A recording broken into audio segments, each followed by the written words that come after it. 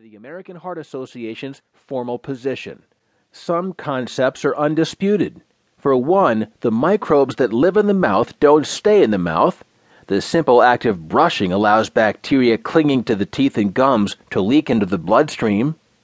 As the posters at the dentist's office attest, neglected oral hygiene encourages bacterial growth, allowing the microbes to breed on and between teeth as well as under the gums.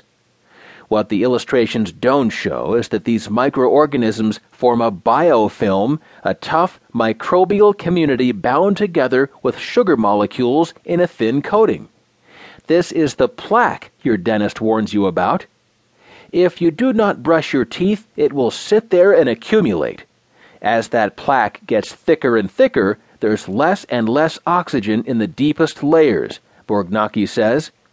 Safely sheltered, the innermost plaque starts to favor anaerobic bacteria, which, when they escape into the blood, can survive in the oxygen-starved nooks and crannies deep inside the body. As plaque builds up, gums get irritated, swell, and draw more blood into the distressed tissue. Eventually, chemicals produced by the biofilm break down the thin layer of cells that form a boundary between the gums and the blood vessels. Periodontitis officially occurs when gum and bone tissue starts to deteriorate. The space between the tooth and gums forms a pocket. Dentists measure the depth of the pockets to determine the severity of infection. We usually think of an infection as some bug from the outside that attacks the body, says Borgnacki.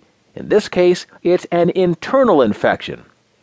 It was once thought that only a handful of microbial species were involved in the development of periodontitis, but the latest studies have revealed that many of the microbes responsible for gum disease come from previously underappreciated species, according to a 2015 report in Advances in Experimental Medicine and Biology.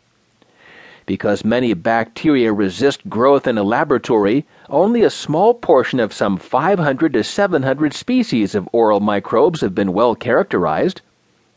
One aggressive pathogen, an organism called Porphyromonas gingivalis, has antennae that stick out and can pry open the space between two cells, Borgnacki says.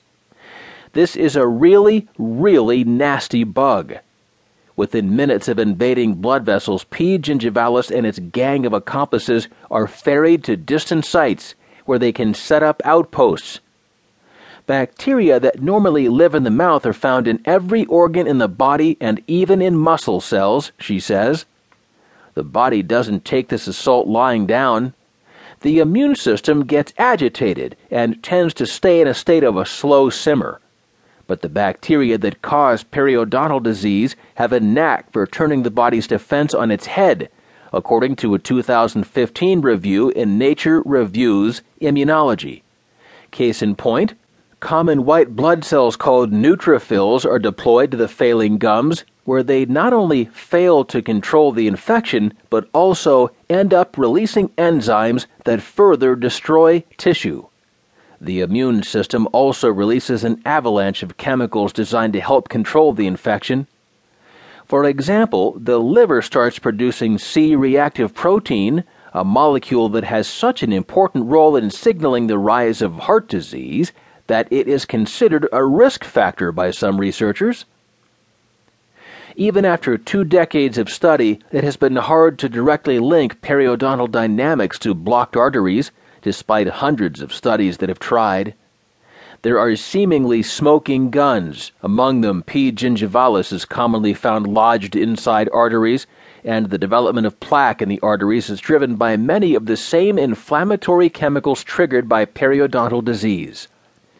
Many researchers also point to C-reactive protein, which is probably present long before atherosclerosis develops. But people with periodontitis also tend to share well-known risk factors for heart disease, such as high cholesterol, smoking, and obesity. A sugar-sweetened diet that promotes oral decay is no friend to your arteries. The relationship is also hard to study because both atherosclerosis and periodontitis unfold slowly over time, so epidemiologists must rely on indirect measures.